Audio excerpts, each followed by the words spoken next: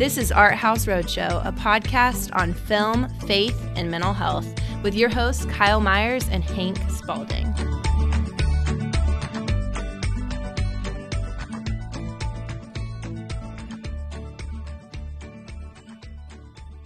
Welcome back, movie nerds, to another episode of the Art House Roadshow, featuring myself, Hank Spalding, and Kyle Myers.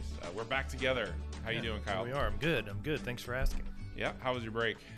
Well, I had recovered from my back injury over break, which was fine. Doing better with that, and no real illness or holidays.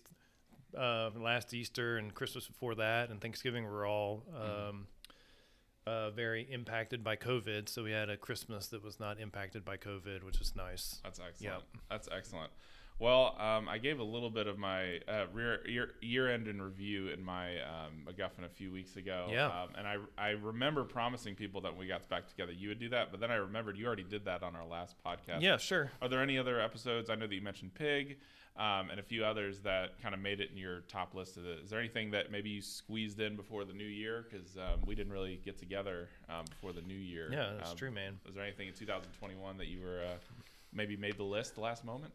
Well, definitely. I mean, we just mentioned this licorice pizza Okay. in conversation a few minutes ago, and I think that one is. I've seen that twice now, and certainly a just kind of out of nowhere different kind of movie that's is not made very often anymore, and kind of romantic and very just heartfelt Paul Thomas Anderson.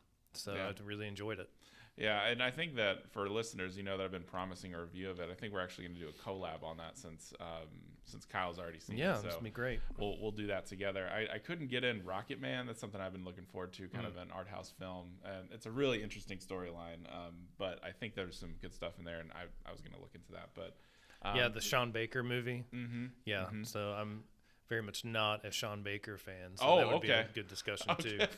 That's awesome. Well, Yeah. maybe I should try and see if I can get it, and we could battle a little bit. I know we've got a Terrence Malick battle coming, so that's good. That's right. But without further ado, I'd love to introduce our new segment kind of here at the beginning of the show. We're going to do this most of the time when we get together, and it's just called What Are You Watching? And so I know that you've watched some things recently. I've watched some things recently. What's one thing you're watching that you'd recommend that people go see? Well, Tragedy of Macbeth that is made by one of the Coen brothers with their first movie not working together, which is interesting. And a fairly short adaptation, I would say maybe the shortest Macbeth adaptation that I've seen. Very, very visual, in old studio kind of way, and some really amazing ways of visualizing the story.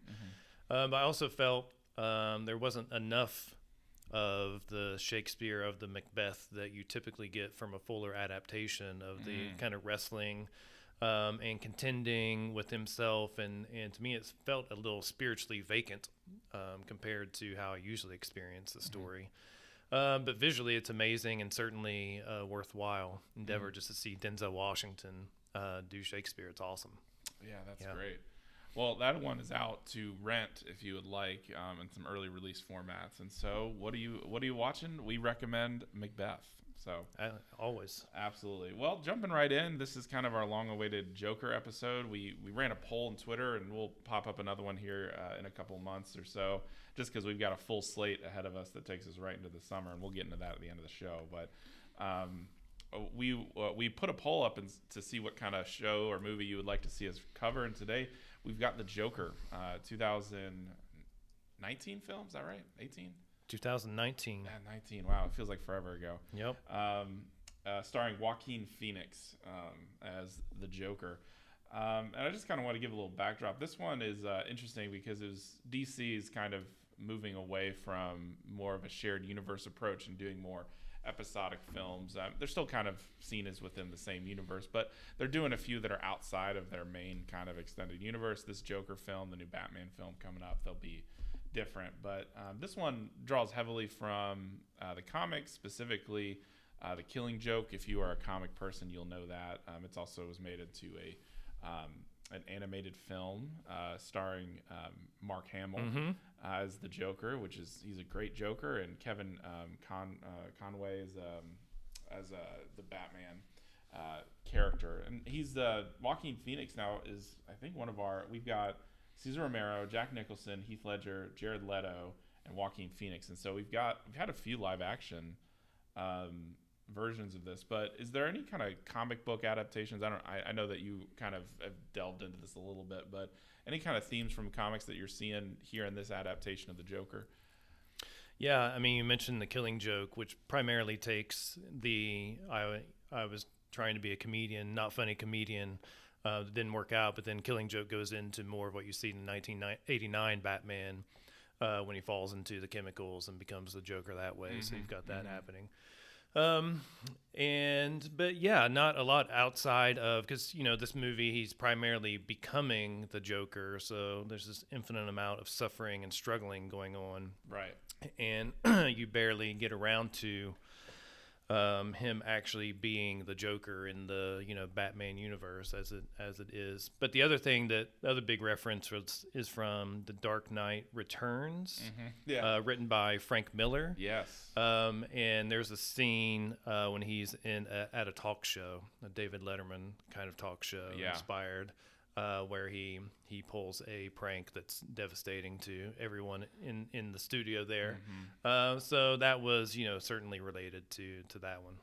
Yeah, that's interesting. I feel like the people at Warner Brothers just took The Dark Knight Returns and they're just like, this is all we're gonna do with Batman. Right, no doubt. And I mean, I guess the Joker too in that regards. Do you have a favorite live action Joker out of the ones that have been around? I mean, Cesar Romero is obviously the very classic Adam West version, and Joaquin Phoenix, and everything in between. Do you have a favorite out of any of those? Yeah, I mean, I think Heath Ledger primarily because I liked the way that they kind of mess with the backstory, which isn't a new thing, to kind of have Joker's an unreliable narrator about his own background. And in that one, he was giving a number of different stories about how he became the Joker, or who the Joker is. And from that standpoint, puts him more in the category, as we discussed in our first podcast, Michael Myers, and just this kind of beyond human being into, and even beyond psychotic, just into like pure evil, who exists primarily for evil purposes. It's more of a screw tape kind of character, bent on Batman becoming, truly dark himself. And so it's like an external vision of Batman's own inner demons. Joker always seems to play. Yeah, and I mean the comics have really taken that to an extreme recently with the Batman Who Laughs, which has been kind of a recent Batman adaptation where Batman kind of gives into the madness of the Joker and actually becomes the Joker. He kills the Joker and becomes the Joker, and so now the Batman is kind of like a vigilante Joker, much darker, much more violent. So it's really interesting to see what the comics are doing with this stuff. But Heath Ledger, I got to say, is my favorite too. There's a former student of mine, shout out Michael Perry, who said that if I thought that Joaquin Phoenix was not as good as Heath Ledger, then I was out of my mind. But I don't know. I just feel like the criminal mastermind piece, the violence, a truly terrifying character, and really kind of like the chaos to Batman's order. In some sense, like the pairs of opposite of Batman and the Joker, like they're kind of this, like, it's a dualism in the comics. And in some sense, I mean, obviously Batman 89 with Jack Nicholson and Michael Keaton, like you did have something like what happens in this movie too, where the Joker is responsible in some way for killing Bruce's parents. It's not actually Joaquin Phoenix's Joker, but it kind of sets up that kind of feel, which is interesting. Yeah, it's very similar for sure. But it's the first time, I mean, I'm sure there's others because I'm not as knowledgeable about comics or TV shows or things like that. I mean, that you have a Joker where there really isn't a Batman. I mean, the closest might be something like the Suicide Squad, but Batman was in that one, so I don't know if that necessarily counts. And I mean, there's comics and everything, but it is a bit of a nihilistic exercise. Yeah. And even with the Venom movies, right, in the Spider-Man universe, which they're just trying to, figure out a way to make movies in the meantime while Spider-Man is being borrowed, I guess, or whatever. But but even those are more playful and ridiculous. Where this one obviously probably takes itself way too seriously. Yeah, absolutely. And I always kind of liked the darker tone and things like that. I didn't mind the. I do think the Miller version of The Dark Knight is just very interesting. But I always liked the Dark Knight trilogy that was done by Nolan and things like that. But sure. Yeah, kind of moving into the story. One of the things that this movie kind of brings up, since it is different but borrows a lot from comics, but who is the Joker? Like, that's an interesting question. If he's so necessarily tied to Batman, which in a lot of the adaptations he is, the Joker is kind of a really interesting character because he sees himself as needing Batman. Yeah, right? Very codependent. Absolutely. Yeah, absolutely. Yeah. And there's actually this really great independent version of Batman that was made by this small studio called Bat in the Sun, called Dying is Easy. Which I would recommend highly everyone check out this, because it's more of like a dialogue between Batman and the Joker, and they kind of play into like the detective version of Batman. And in that movie, the Joker is dying, right, and he's kind of confessing his need and desire of Batman, and Batman's actually manipulating him for a particular kind of reason in that one. So anyway, check that one out. It's a short movie. They ran a Kickstarter and did it. But it highlights that kind of codependency. Yep. As well as Lego Batman, the movie, that's right, is a very hilarious version of their codependency, which I really appreciate. What? I hadn't thought about that, but you're right. That's actually perfect. I love that. Mm-hmm. But yeah, like, who is the Joker? Like, who would you say the Joker is, Kyle? Yeah. Again, I think it's going back to his representation of evil on one hand, and there's this image at the end of The Dark Knight Returns animated movie where Joker essentially kills himself, but then Batman, for reasons of creating a distraction, creates fire and it burns up the Joker, and there's this image of him just all being burnt up and looking purely evil, even though he's dead. And so anyways, that image really stuck out to me as like, this is really who the Joker is. It's what he has to offer. And then again, going back into that visualizing of what Batman's constantly contending with inside of himself, of wanting to be this agent of justice who's not giving in to revenge and who's not giving in to his darker side of becoming this villain. As the Nolan Dark Knight trilogy does a good job of extracting, like, Batman existing has drawn out these weird characters, into the universe, into Gotham, that didn't necessarily exist before, he got there.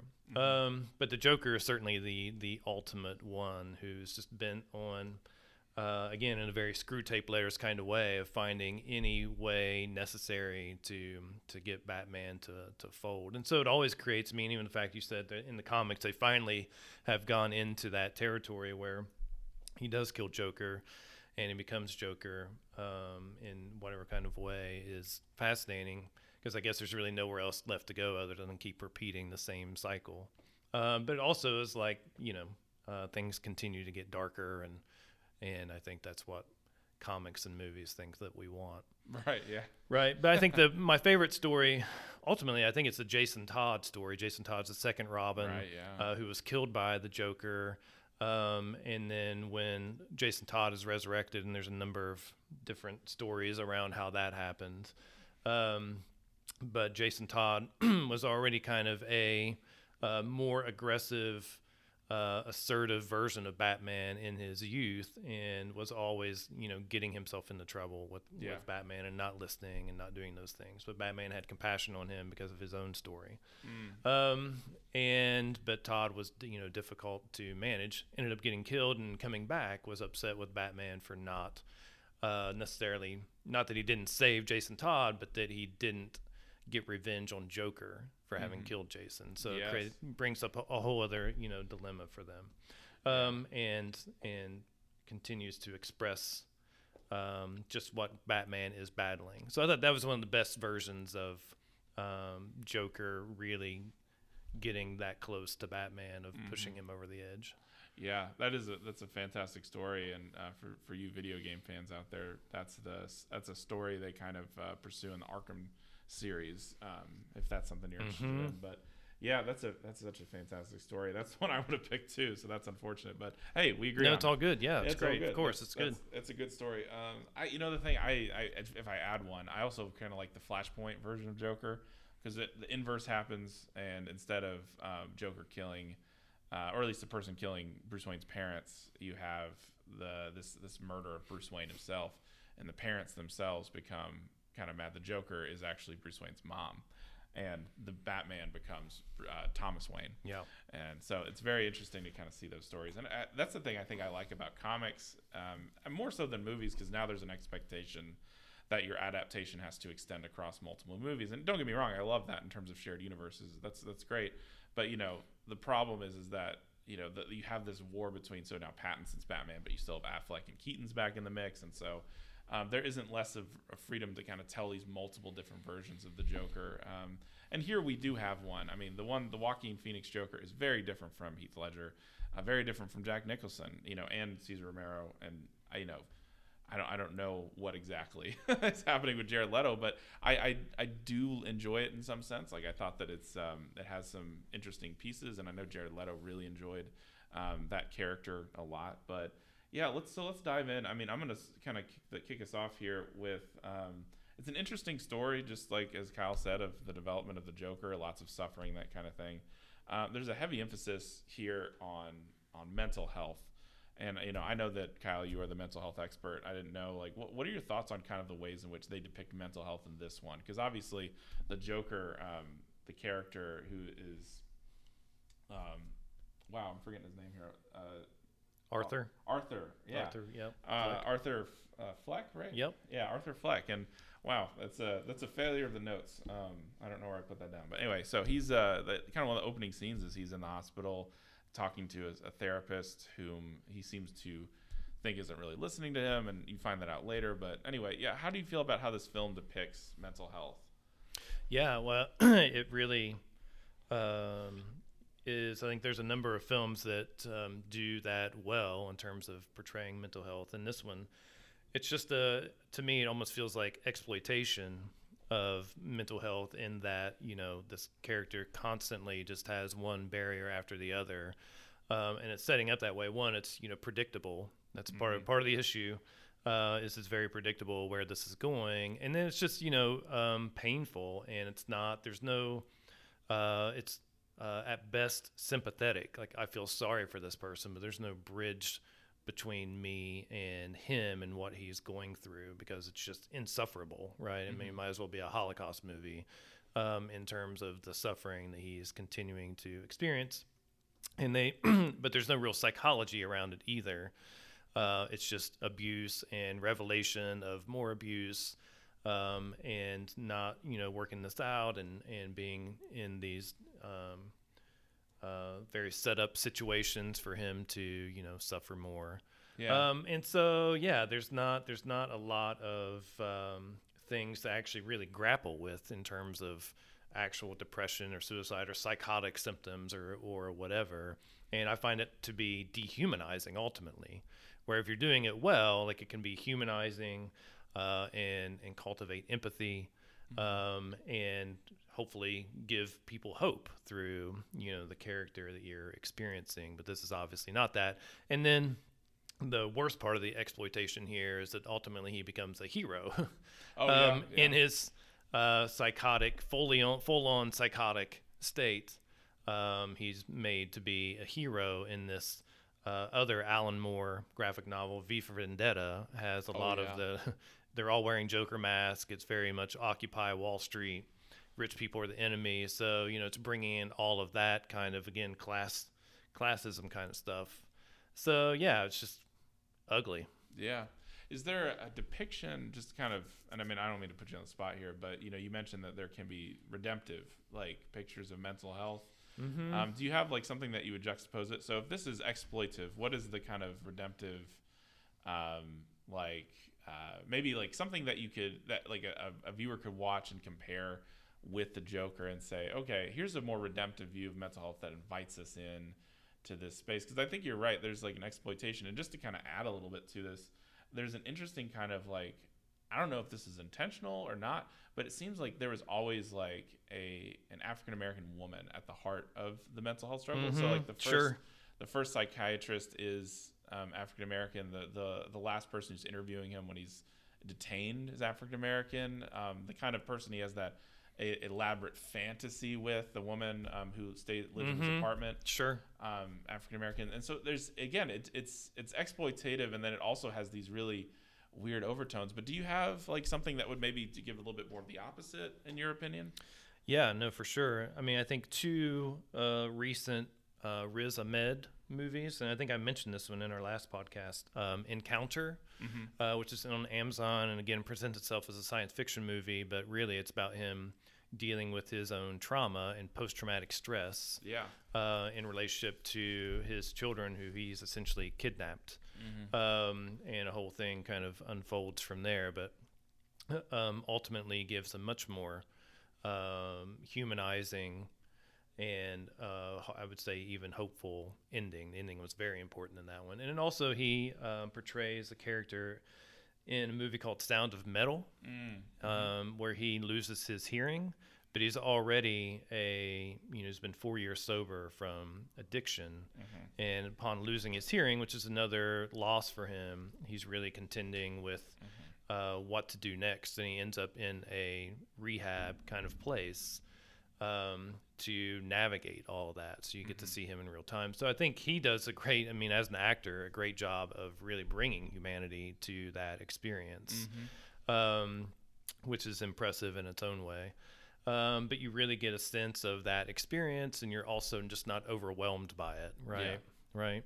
And then the other one I was thinking is, any of the Van Gogh movies. I mean, Van Gogh is a great source of somebody who really struggled with mental illness at a time when there was really no treatment around, and how he, dealt with his sufferings, and sometimes is upheld a little bit too much as like the great suffering artist, starving artist.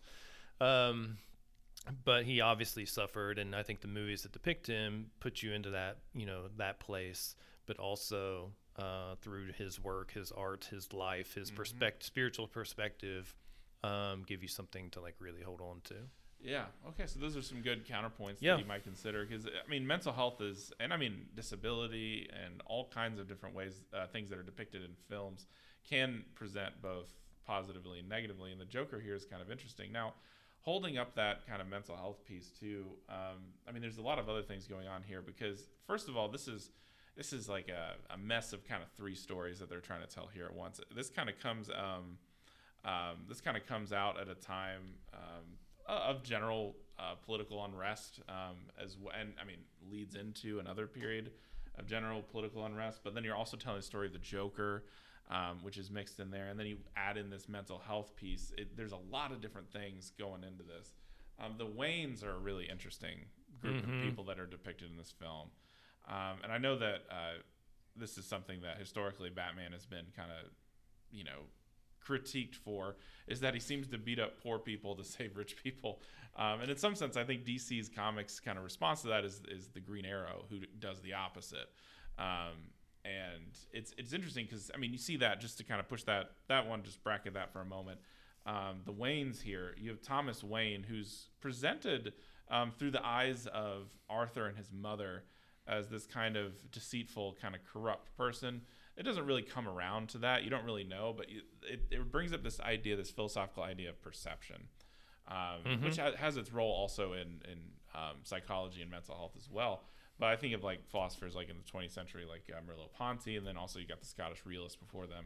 Like, what does it mean to witness a reality? And so to Joker, to Arthur Wayne. Arthur is the Joker. Thomas Wayne is this person who is his dad, who's not owning up to it. For the longest time, he eventually finds out a little bit more of the story from his mother's kind of mental health document, or like the kind of the dossier that he gets from the hospital. But Thomas Wayne is this politician who's running for office and is portrayed as corrupt perceptibly, and it kind of sets up this understanding of like the difference between classes, right? You've got the poor working class, and you've got the Thomas Waynes of the world. You do see young Bruce in the film, as well as Alfred Pennyworth in that as well. And so you do get to see some of these characters, but and then eventually, even at the end, you do have the Batman origin right there. Sure. With the death of Thomas and Martha Wayne, right during kind of the riots as they're reaching the Joker riots as they're reaching their fever pitch. But yeah, what do you make of this? What do you think of the way that they portray the Waynes in this film? Yeah, I mean, I think I hate it because again, from the perception of a very powerless, self-pity kind of character. Who is constantly looking. I mean, it just in terms of classism, it doesn't do a good job of nuancing any of that. It's all the system is bad and it's rich people's fault, and it's all that typical stuff you see on the internet, right? Yeah. A lot of blame, and so Thomas Wayne also gets dehumanized and all that. Where in other stories, he's an inspiration to Batman. For being somebody who's trying to do the right thing with his wealth and figure that out and what Bruce is going to do with that and whatever. And so I think that's just, an unfortunate miss in any movie like that. The actual, even V for Vendetta adaptation done by the Wachowski brothers as well. And anything that's separating, those things out. It ultimately, again, isn't building any bridges and isn't giving us any real perspective that we can't find on the internet or find in our own insecurity, which is where, blaming other people comes from, right? Yeah. And so, yeah, I mean, it works for their narrative to a certain extent to, again, give Arthur new ways of hating himself and feeling hated and rejected by the world. Yeah, that's true, yeah. But it doesn't really do anything. Yeah, that's interesting. I mean, I totally agree. The first thing I think about, because the film does a great job of kind of, I think, narrating you or ushering you into the way that Arthur sees Thomas Wayne, especially his mom. But there's that kind of interaction that they have together in the restroom where it's like, this doesn't seem to be actually all lining up, or even in the interaction with Alfred Pennyworth. And it's interesting because on top of that, like, you do have the Nolan version where that Thomas Wayne was kind of like sterling. That Thomas and Martha Wayne were just like the best possible kinds of people. Yeah.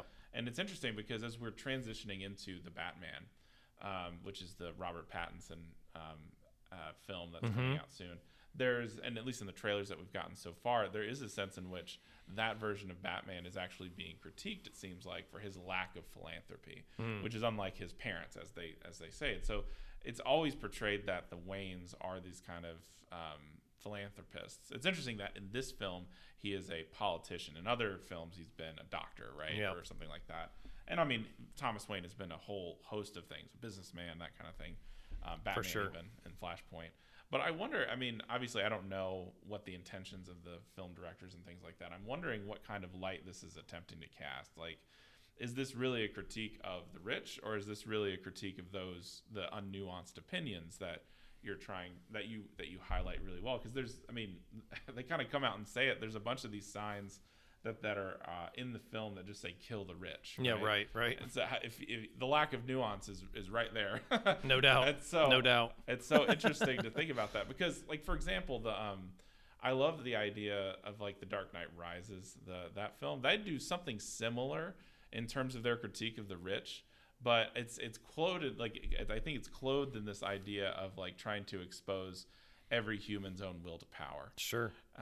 Which I think I think that's a really interesting story because, Bane overturns the rich's power in order to give it to the people so that they can become rich. But the point that Bane is doing is not to do what the Joker's doing and kill all the rich. He wants to do that in order to, kill everybody. Yeah, because for sure. All of them are corrupt. Yeah, right. That's the point. and I think that's I think that's helpful.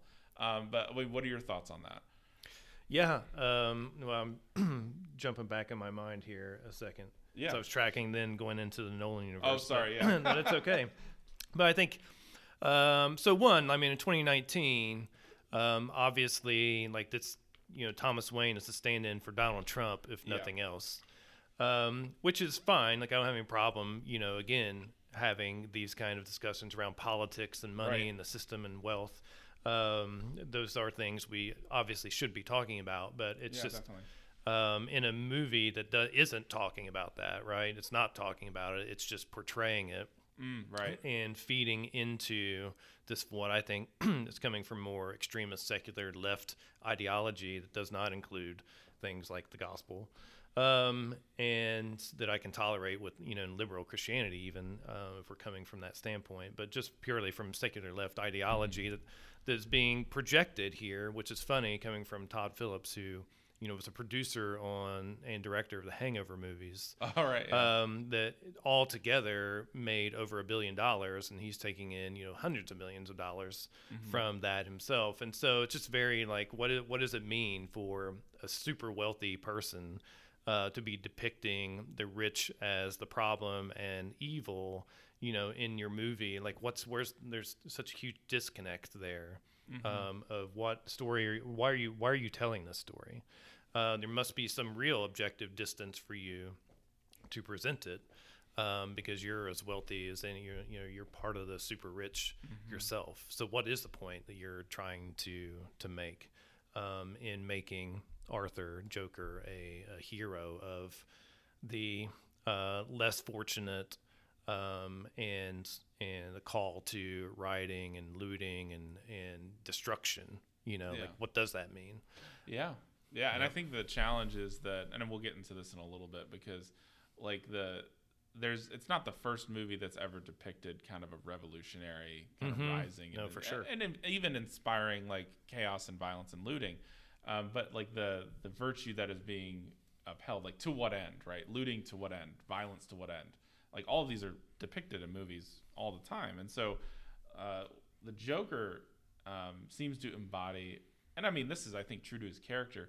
The word that I associate with the Joker is chaos, which, I mean, that's Heath Ledger and things like that. But I still think that's true to who the Joker is. The Joker is there just to sow chaos in order to draw Batman into these conflicts and things like that, too. But, I mean, in some sense, this is a weak nihilism that is at play in this version of the Joker. Because on the one hand, like, he does say very explicitly, I don't believe in anything. Right.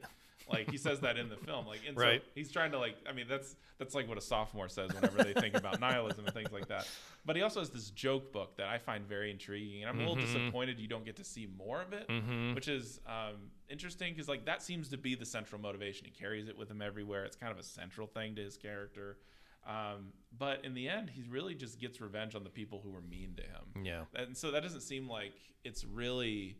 Like, that version of Joker, for that reason, I find less compelling than, like, Heath Ledger, who truly takes that path all the way down nihilism. Like, he burns that giant stack of money, right? Yeah. He goes after the criminals as well as Batman. Like, he just wants chaos in that kind of sense. And so when, going back to your point about, like, in this idea of, like, feeding kind of this I would say just this really unhealthy appetite for destruction, especially, like, when you have something like hurt, like real hurt over something like your social status, your lack of resources and things like that, feeding it to destructive ends for the sake of destruction itself, especially when the only reason for that, the end towards which it's directed, is that these people you think are mean to you, right? And it's, I mean, the point isn't to say that, like, there isn't a class struggle, that there isn't this struggle of these kind of relationships, but we deserve a better representation of it in terms of what it's trying to do. Because, I mean, there's two negative ways that this could be done or be seen, in my opinion, and there probably are more, but either just caricatures those who really do genuinely want to protest, and it just makes them, and it feeds the narrative that it's just a violent mob, or it just completely like disregards those with resources who are themselves trying to do philanthropy and take away their humanity, as you said. Yeah. And so, like, there's a dehumanization of protesting, and there's a dehumanization of the rich. So this one, like, all the way down, equally offensive, I guess, in some sense. But I mean, there's this philosophical idea that I think is probably what it's trying to communicate, and it's from this French philosopher named Badiou, and he talks about the event. There's always these moments that kind of bubble up and explode, and so he talks about, like, Arab Springs and all these different political things that have happened to kind of rupture existence as it is and then reorganize it around a different locus. And there's that kind of scene at the end where everyone's kind of, like, celebrating the Joker and, him kind of, like, bringing to boil Gotham, breaking it apart, and reorganizing it around himself is that kind of event. So in some sense, I see that as a very compelling interpretation. But I still struggle in the same way that you do, because in some sense, it just feels like a caricature of it, a bad caricature. Mm-hmm. I mean, all caricatures themselves are exaggerated, but this one seems to be exaggerated in the wrong sense for that reason. But yeah, so I mean, this what do you make of him? Well, actually, I do just want to zero in on this joke book thing. What did you make of the joke book? Yeah, no, I don't think I had very many thoughts about that at all, really, other than paying attention to, again, some of the very self-destructive things he was writing in there about himself and whatever that I remember. Oh yeah. And also, a host of pornography he has in the book. Oh yeah. As well. That obviously stands out a number of times when he hands it to the social worker. He seems to have no connection that could be offensive to her as she's going through it, or even apologizing about it, acknowledging it, anything. And it comes out again when he's on stage the first time. So again, I think it just, plays into this just very, dark, when the movie came out, the trending word around it was incel, which I didn't even know what that word was, but it's basically a person who's an incel is just a very isolated, person, going crazy or having these kind of violent fantasies or, whatever, drawn out by pornography and all this other mental health, kind of stuff. So, yeah, I mean, that's what that represented to me. I think that's as far as I got with it. Mm-hmm. Yeah. And I mean, it's an interesting thing. Like I said, I wish I would have seen more of it, and maybe that's not the point, but it seems to be his guiding motivations. And that's why I don't think you can call him a nihilist, because he definitely is motivated for something, which is revenge. And maybe that's just the start of a development of his character as the Joker. But well, definitely, and just that deep need for attention, need for and things like belonging, acceptance, anything that he's obviously been made to be desperate for as a character. In this movie. And it's interesting because all the fantasies he has throughout the movie and rather violently, and in one of the, I'll give it credit, is one of the things the movie does well is kind of show what it must be like for him inside of his own mind to experience his fantasy. So the fantasy of being Murray's surrogate son in some sense, or to be received well on that stage, to be in that relationship with that woman in his apartment complex, to be loved as a son and things like that. This is all very interesting inside of it. And yet again, like you said, it just at the beginning of the podcast, this isn't something that invites the person in, because it's very dark. He ends up killing Murray, and there's that really, really difficult scene where he breaks into the person's apartment, and she's terrified of him, and it's fast. There's this descent into madness here that you do associate with the Joker, but with and in some sense, and you can tell me if you agree with this, without some of the classic Joker tropes, like the chemical things, it changes the way that the audience receives it. Absolutely. And I think that's interesting, because it's a story about mental health, but it's also the Joker, and so you're trying to be faithful to both accounts of what somebody experiencing this level of mental distress would be doing, but also trying to be faithful to the madness that is the Joker. Like you said, he's depicted as kind of this pure evil figure, much like Michael Myers, hence the makeup and stuff like that. But yeah, okay. Mm-hmm. Any other thoughts on stuff that stood out to you in the film?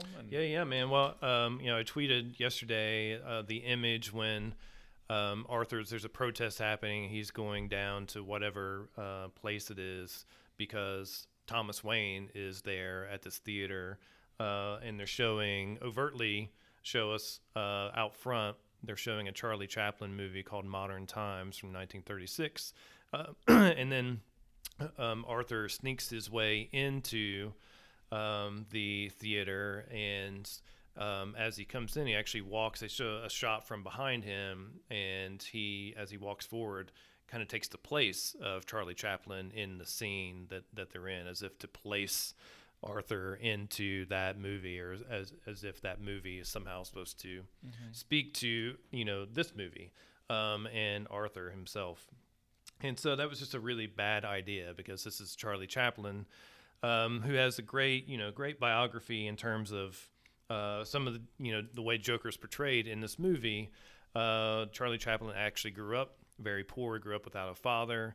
He was, sent away to homes outside of his home a couple times as a kid. His mom was put in an asylum when he was 14, and he, just grew up in poverty.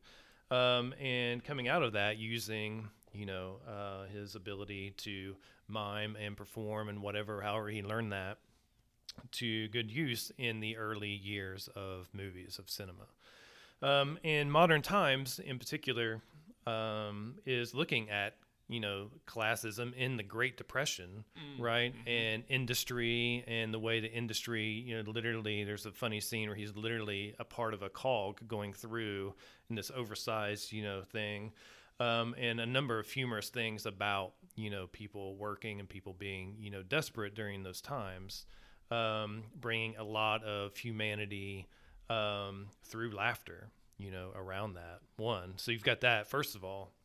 And then second of all, his character is called the Tramp, and then Tramp was in a whole bunch of short movies, and then 3 or 4 or 5, full features that Chaplin directed. He also edited. He did everything. Oh yeah. Composed music, all of it. And so, but in this version, which is the first time he ever talked in a movie, which actually is, I think, he sings in this one. It doesn't talk. Because it's 1936, but he's still making it as a silent movie, but then at points where they'll actually sing. Anyways, the character of the Tramp is, all about resilience, right? Mm-hmm. And he's a very hopeful kind of character, despite whatever kinds of, barriers that he's experiencing, in often a very humorous way, finding himself in and out of situations, in jail or in rich people's houses, or any number of things. You get in a boxing match in a different movie, City Lights, which is hilarious. But ultimately, proves to be the exact opposite of Arthur, in how he's handling poverty, and poverty around him in a decade when people, even just thinking about why you're making a movie and who you're making it for, and how during the Great Depression, making movies that will inspire people, and walk with them and challenge them to continue to be resilient, and we're going to get through this together, which you also see in It's a Wonderful Life, and Chaplin's other big movie, The Great Dictator, where he takes on Hitler basically in 1940 before we entered the war. So anyways, a great example of what a movie can be and what a narrative can be, and then how movies, especially because this movie Joker won awards that year, won the big award at Venice Film Festival. Parasite obviously won that year the big Oscar, and these are just very, again, Parasite's another movie where the poor people are killing the rich people. And nobody's benefiting from anything. This doesn't benefit anybody. It's all just very nihilistic. Yeah. But these are the movies we're giving awards to. And for what? What is that supposed to do for us? Yeah. And what are you trying to tell us? I don't understand that at all. Yeah. Yeah, it's interesting. I kind of want to zero in on one thing, because I know that you've worked a lot with lower income populations, prior to your current role. I guess technically college students are lower income populations in a certain sense. Sure, but I still live in a very low income neighborhood in Columbus. Yeah, and your wife is a pastor and working kind of still in that neighborhood too. And so it's interesting. The element that I see you talking about here that I want to highlight. First, it's 2 things. First of all, sure, this is a movie about classism and kind of the struggles of people who lack resource, and especially people who are dealing with mental health who lack resources. No one needs to explain to you the problems that causes, because Absolutely. You've worked with this population before, and so that is a real struggle out there in the world. However, second on that, we deserve films that explore that in a way that's nuanced, because one thing you can come away with this is that all poor people are just themselves, or people without resources, I should say. That's probably more appropriate. People without resources themselves just are wildly immoral, right? They will murder, they will they will do all kinds of bad things. And what you see if you work with communities of lower income populations is a deep sense of community and goodness that is there.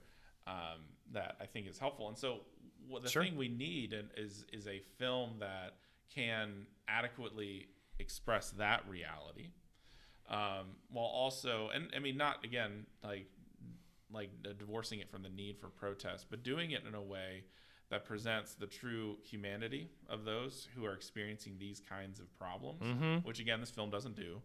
But then also the humanity of those who continue to protest, which it doesn't do. They're all behind Joker masks Right. the whole time. Absolutely. I mean, you brought up the whole, in some sense, like I also see though the interesting parallel between that and the V for Vendetta piece is that at the end you do see them unmasked, and you've known their stories the whole time, and a lot of them have died, which is again an interesting scene. But rabbit trail we don't need to go on. Right. And so maybe what I'm hearing you say, and you can tell me if this captures well enough what you're expressing, because I think you said a lot of wonderful things, but this is my poor attempt to summarize it. It's all right.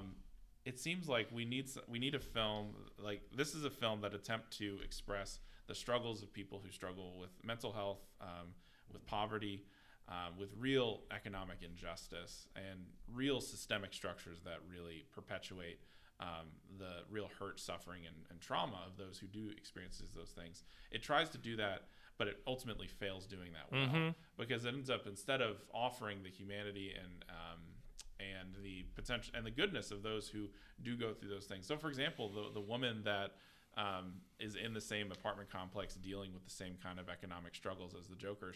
She's portrayed as this very humane, and again, it's in a fantasy, so who knows what this woman is really like, as a real human person, trying to do what's best for her kids, trying to do what's best for Arthur. But in the end, that even is false. Yeah. And so what we need is a film that can capture really the struggle and the deep humanity of those who do struggle, because what one could come away with is a really bad caricature of people who do struggle with these issues, and I think in a deeply inhumane way, because I think just like it doesn't feel like the directors or producers or anybody in the movie has any contact at all with any real people.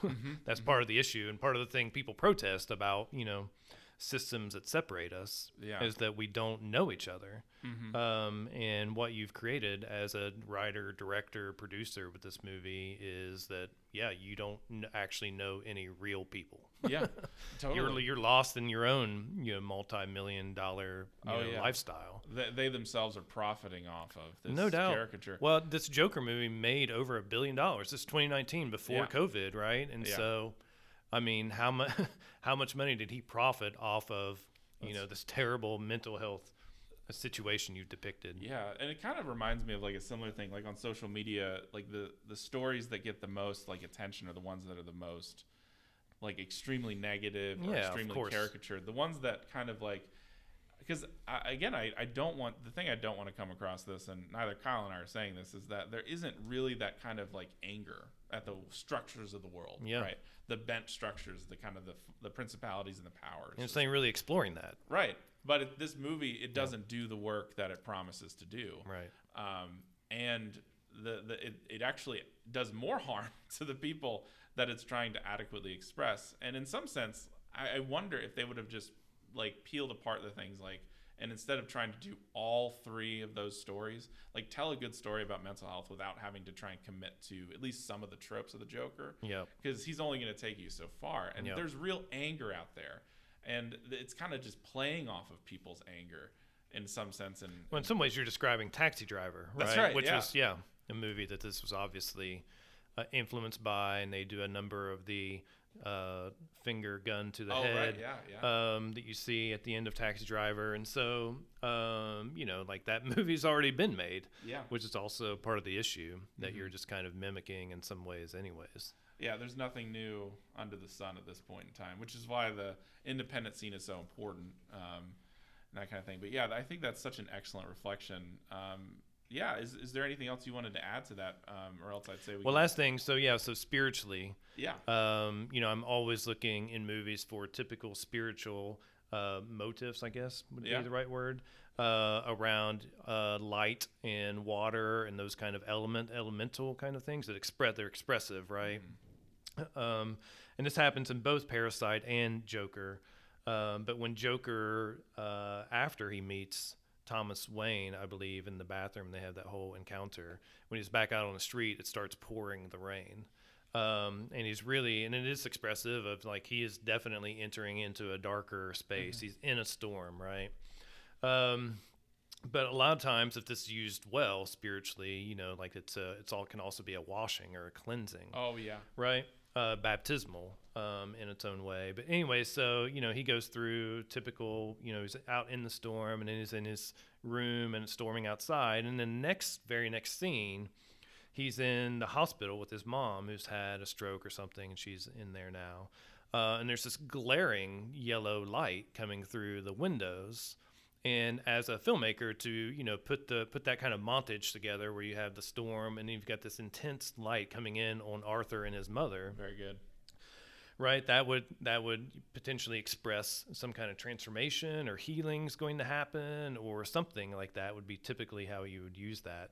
But that's the scene where Arthur suffocates his mother. That's right. I was about to say, I'm really interested to see where you're going with right, this. I know, right. Next. Totally. So it's an inversion, right? Yeah. It's an inversion. And the same inversion with water in particular happens in Roma, or not Roma, which is another issue movie, but Parasite. The way they use water there is very inverted. Yeah. And so I can go on and on about, other movies that do that and don't. But Joker definitely was basically anti, spiritual. Yeah. And that's why I said, like, it's yep. like, I remember hearing very early on that this was going to be a deep philosophical movie. And then coming out of it and saying, like, this is what it would be like if somebody who had kind of taken half a semester of intro to philosophy. Yeah, no doubt. Like, because that's the thing. Like, he's not a nihilist, but they want to make him out to be a nihilist. But I mean, in some sense, that's indicative of the culture, right? Right, for sure. And that baptismal scene is so important, I think, because like you do see that a lot in films. Are really good. Like one that stands out, Man on Fire with Denzel Washington. Have you seen that? I have not. So it's a really great film. He's dealing with trauma himself. Yeah. And he's set up as a bodyguard of a young girl, and she ends up getting kidnapped in his watch, and he kind of goes on this revenge streak, kind of John Wick-esque, unlike Pig, not redemptive. But the thing that's really great is after he kind of goes through and like takes off, or kind of starts to get closer to the people who took the girl, he actually goes into this pool, because one of the features of the film is that he's teaching her how to swim. And so he goes into the pool, and you see these baptismal scenes of him just like immersing himself in the water every time. Sure. And at the end, you do see like as he's driving away, because in the end, like they find the girl. Spoilers. And he basically, the people whom he's been killing, they're like, listen, we'll give you the girl back, but we'll trade. We'll give the girl to her mother, and then we're going to take you and kill you, and that kind of thing. And like as he's kind of driving off into the sunset, the sun is kind of beating through the side window for thing. sure. And so it does play an important role, and you have to watch for those motifs. No doubt. Absolutely. I really appreciate you seeing that one, because I didn't even notice that. Yeah. And that's so helpful. But yeah, these motifs and of the spiritual kind of sense of what it means. There's also that. I mean, I guess this is kind of the last thing that I have on here too, is there's these moments where he kind of like almost transcends and starts this dance that he's kind of caught in his own world. He does it right before he goes out to Murray. He goes there after the first time. For sure. Kills the guys in the subway.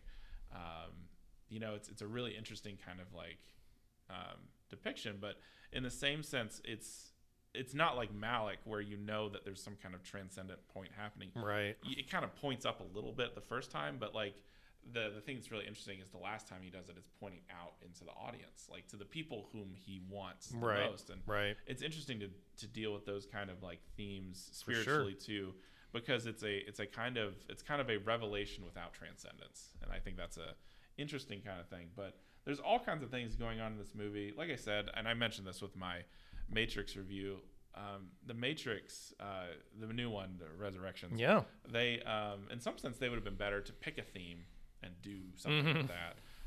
And I picked one that I thought was really cool, but to pick a theme and stick with it. And in some sense, I wonder if they would have been better to do this. But at the same time, I don't know what that movie would have looked like. It wouldn't have been a Joker movie, I guess. But maybe just do a Joker movie, Yeah, no doubt. No, of course. Yeah, don't try to, I don't know. Yeah. Movies always communicate, and I mean, so do comic book movies. We've talked about it here before. Communicate something, but there's a better way to do this. And I think that the kind of angst and anger that people feel around these issues in this sense, therapy, right? There was no therapy here. It was just kind of a further entrenchment of the anger, and leading towards destructive ends. What does it mean to not sow violence in this way? That's one thing that you said that I think has just really stood out to me, and in some sense helps me reevaluate the entire film, and hopefully you who are listening as well. And again, the way it portrays social workers in that, and just thinking even in the Miles Morales Into the Spider-Verse, right? Like his dad being a police officer, like it complicates the narrative of police officers, right? And so you do something there where you have to contend with things differently. You can't just go with the typical pro-cop or anti-cop, ideology, whichever side you may have picked. Hopefully you didn't pick one. But a sense of like, this is more nuanced than than the political issues, right? And you can actually do something, humanizing and creative with that rather than just being for or against. Yeah, and it's my understanding too, just in terms of the Batman side, like that's kind of the role that Jim Gordon plays. And he will play actually in this new Batman movie, because in some sense this new Batman movie is like year one where Batman's also fighting the corruption in the GCPD. Right. But Jim Gordon has always played that role of that police officer who's just trying to do the right thing. Yeah, for sure, of course. And it seems like, and I love that actor that they picked. Like I think he's a fantastic actor. For the new one? Yeah, for the new one. Yeah, who is it? I knew you were going to ask That's that. all right, yeah. I'm so bad with names. Well, while you're looking at that, I also want to jump back to Matrix Resurrections, because I do think it does, in its own way, if I were to pick a theme, it would just be Trinity and Neo's love story. Yeah.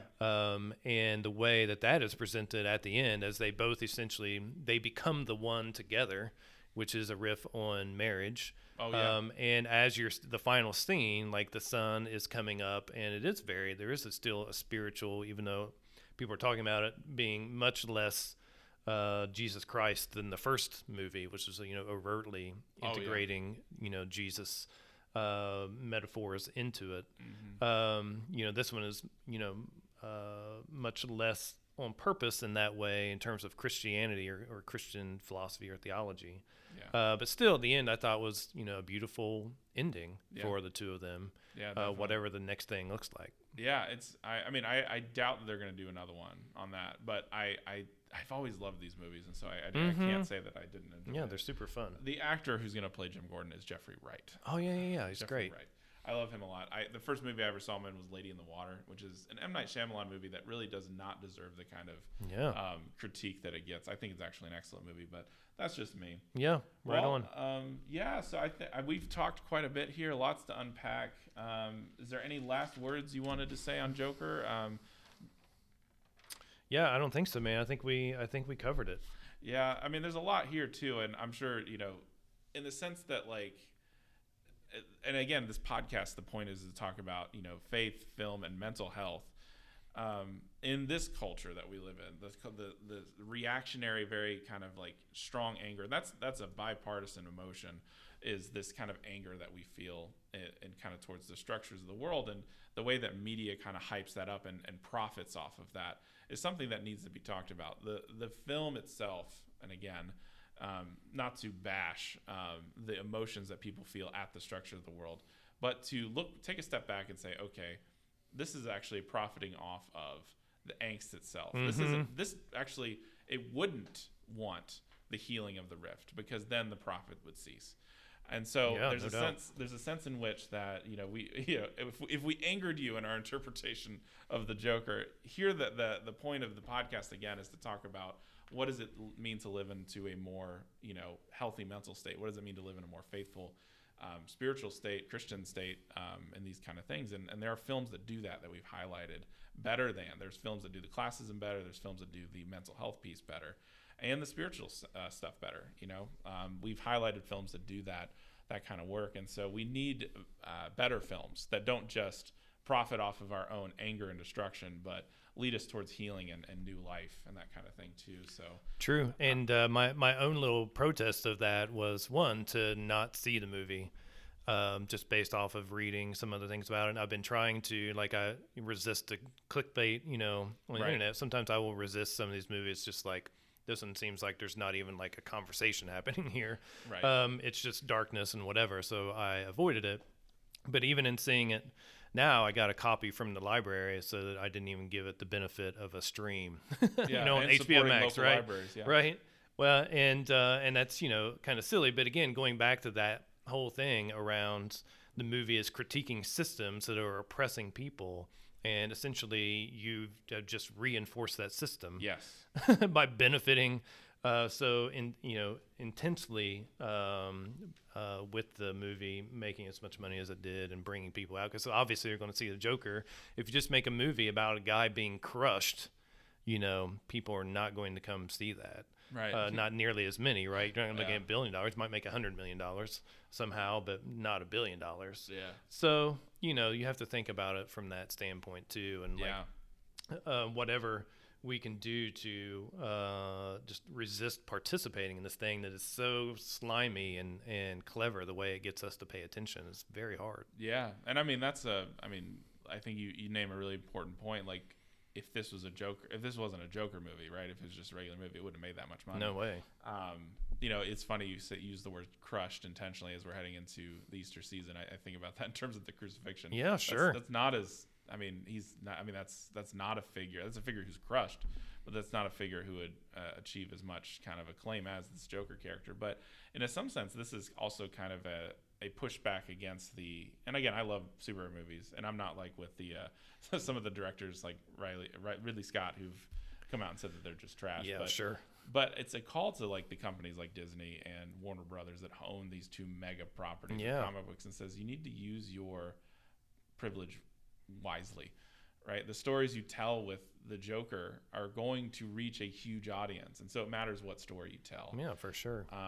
In some sense, I think that's just the part of what it means to be a movie lover in this time, is to be critical of these things. Absolutely. But, still go out there and consume, and this is a hard time for little art house film theaters, so please do support those places. They're all around you. You may not see them. Try and support the independent movies too. This is a tough time for Hollywood right now, and by that I mean the independent scene. Obviously it's not a tough time for Disney that just made like $2 billion on Spider-Man, so not that, but it's a tough time for those little independent art houses. So go out there and support them and things like that. We obviously love the work that they do, and so please do that. Any final thoughts as we kind of close off here about where we're heading, that kind of stuff, or even the Joker, if you want to pull something else in there? Yeah, no, only the very last scene, him in the hallway after he killed the social worker, is again another overwhelming yellow light coming in that's inverted for him to there when I think he's trying to escape, but he's got blood all over his feet and whatever. It's just ugly. Which again is just another inversion. But anyways, I'm hopeful that if our next movie we talk about hunger or dig into some of these other things, hunger is a good much better spiritual account of a man who's very empowered, politically empowered within himself. He's in prison. He's a political prisoner, but is trying to, live by his values, and be empowered and whatever, and it has spiritual consequences for him. Yeah. So it's a very interesting contrast again to what we've just seen, I believe. Yeah, so we'll look forward to that, and that's a great place to kind of wrap up today. As Kyle mentioned, we'll be back together in February, probably mid-February, just due to our institution has a pretty significant break there at the end, and so we'll probably be together talking about hunger in mid-February. Look for our collab on Licorice Pizza, which is out in theaters now. Feel free to go out and see that. There's also Nightmare Alley is a good one out right now, and there's a few others that are out as well. So look for that collab going forward. But that's really it that we've got coming out. So look for some other stuff and some announcements. Keep an eye on our Twitter page. We might see some other films or MacGuffins coming out that we might want to cover. But looking into the summer, we're also going to be covering the Passion of Joan of Arc as we reach Easter season. We've got we got our Malik kind of duke out here coming in a bit. And then we have a request to cover the movie Hereditary. And so look for any of that stuff. We're gonna post some stuff weekly, either it's individual or couple or us together. Mostly the stuff we'll do together is once a month, and so just be looking for our stuff coming out. Keep an eye on Twitter, and we'll keep you updated. But if you have stuff you want us to cover, please, yet again, don't hesitate to reach out to either Kyle or myself. You can reach Kyle at Cinema1978 and me at Duke 13 Theo, or you can just reach out to our Art House Roadshow Twitter handle, Art House Road. But anyway, be well, stay safe. Hope you're doing well this season, as we are all trying to stay warm here in the north, or you are with loved ones this season. But God bless you, and we'll see you next time. Later. And that's a wrap. Thank you for joining us on Art House Roadshow. We'll see you next time.